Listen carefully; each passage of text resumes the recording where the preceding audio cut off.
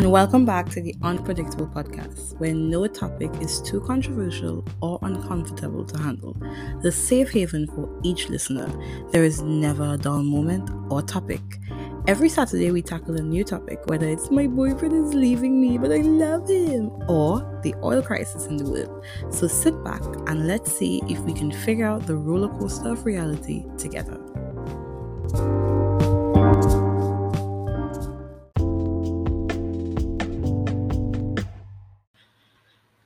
So, the first aspect that we're going to talk about is the dance aspect. Now, I always tell everybody I have two left foot, I cannot dance. I have Spanish and African heritage. I have my family Spanish, I have my family's African. I didn't gain that level of, that dance skill. I didn't gain that. But I really and truly appreciate how our tutor went about detailing each and every step to the count, to what the attire that we had to wear. It truly helped me in understanding each dance and each production piece that we had to do. I feel like if my favorite, of course, is the Tobago Ballet because I am from Belgarden and I am biased. But at the same time, I really got the opportunity to see a part of our culture that we don't really get to see often. Like, honestly, we only get to see during cultural events or culturally driven holidays. And for me, I was able to connect that with my classes in that, yes, this is for assignment. Yes, this is for Diwali. Yes, this is for Eid. Yes, this is for heritage and emancipation. But how can we allow the children to appreciate it on a greater level?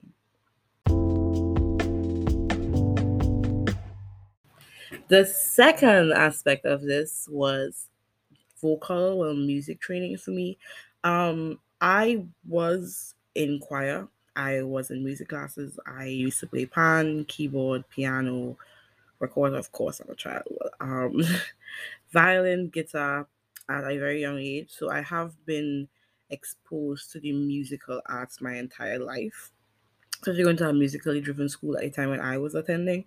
So I came into music with knowledge, but it's more like it's in the archives.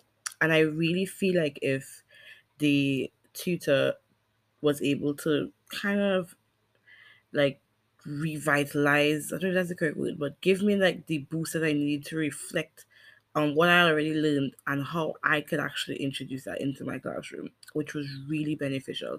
Another aspect I didn't even think about was the vocal training. Like of course I did it when I was younger, but I never saw it in such a light where this is something that children could do. This is an activity that children could do to motivate them towards music because the vocal side of music is a part of music.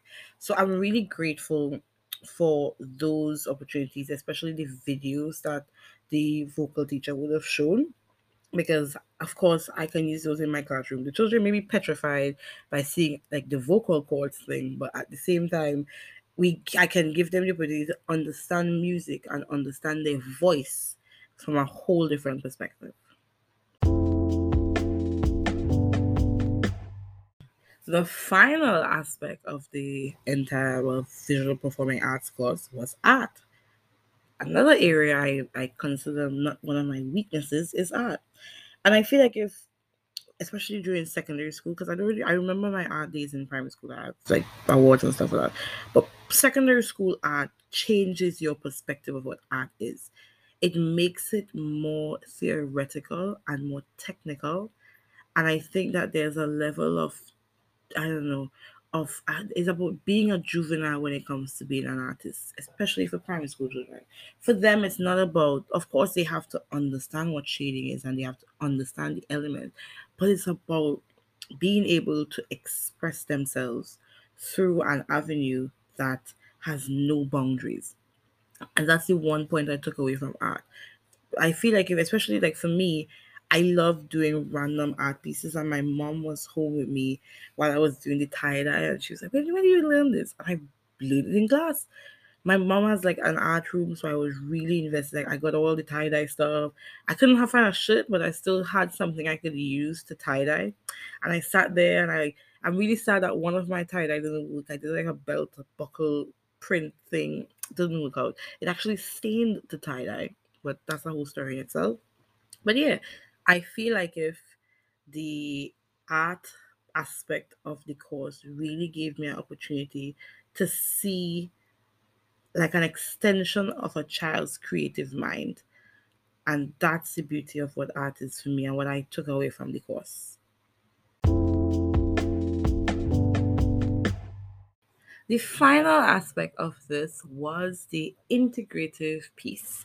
Now, as I said, I was one of the only persons in Tobago.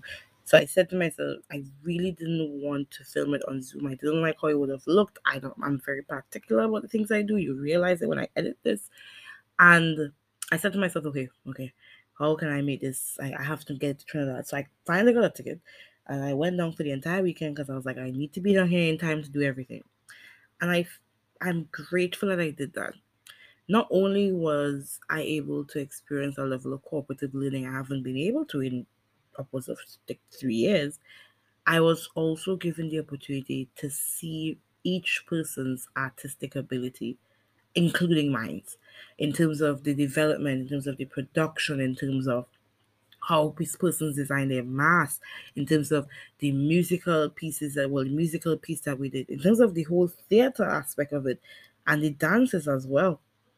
It really brought the course full circle and it gave me an opportunity to just be grateful for the course.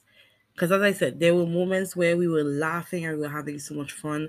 And I was there and I really could see, like, that scene where, like, children, when you transform back into a child and you're back in that's how I felt. I felt like if we were students, which we were, but we were kids.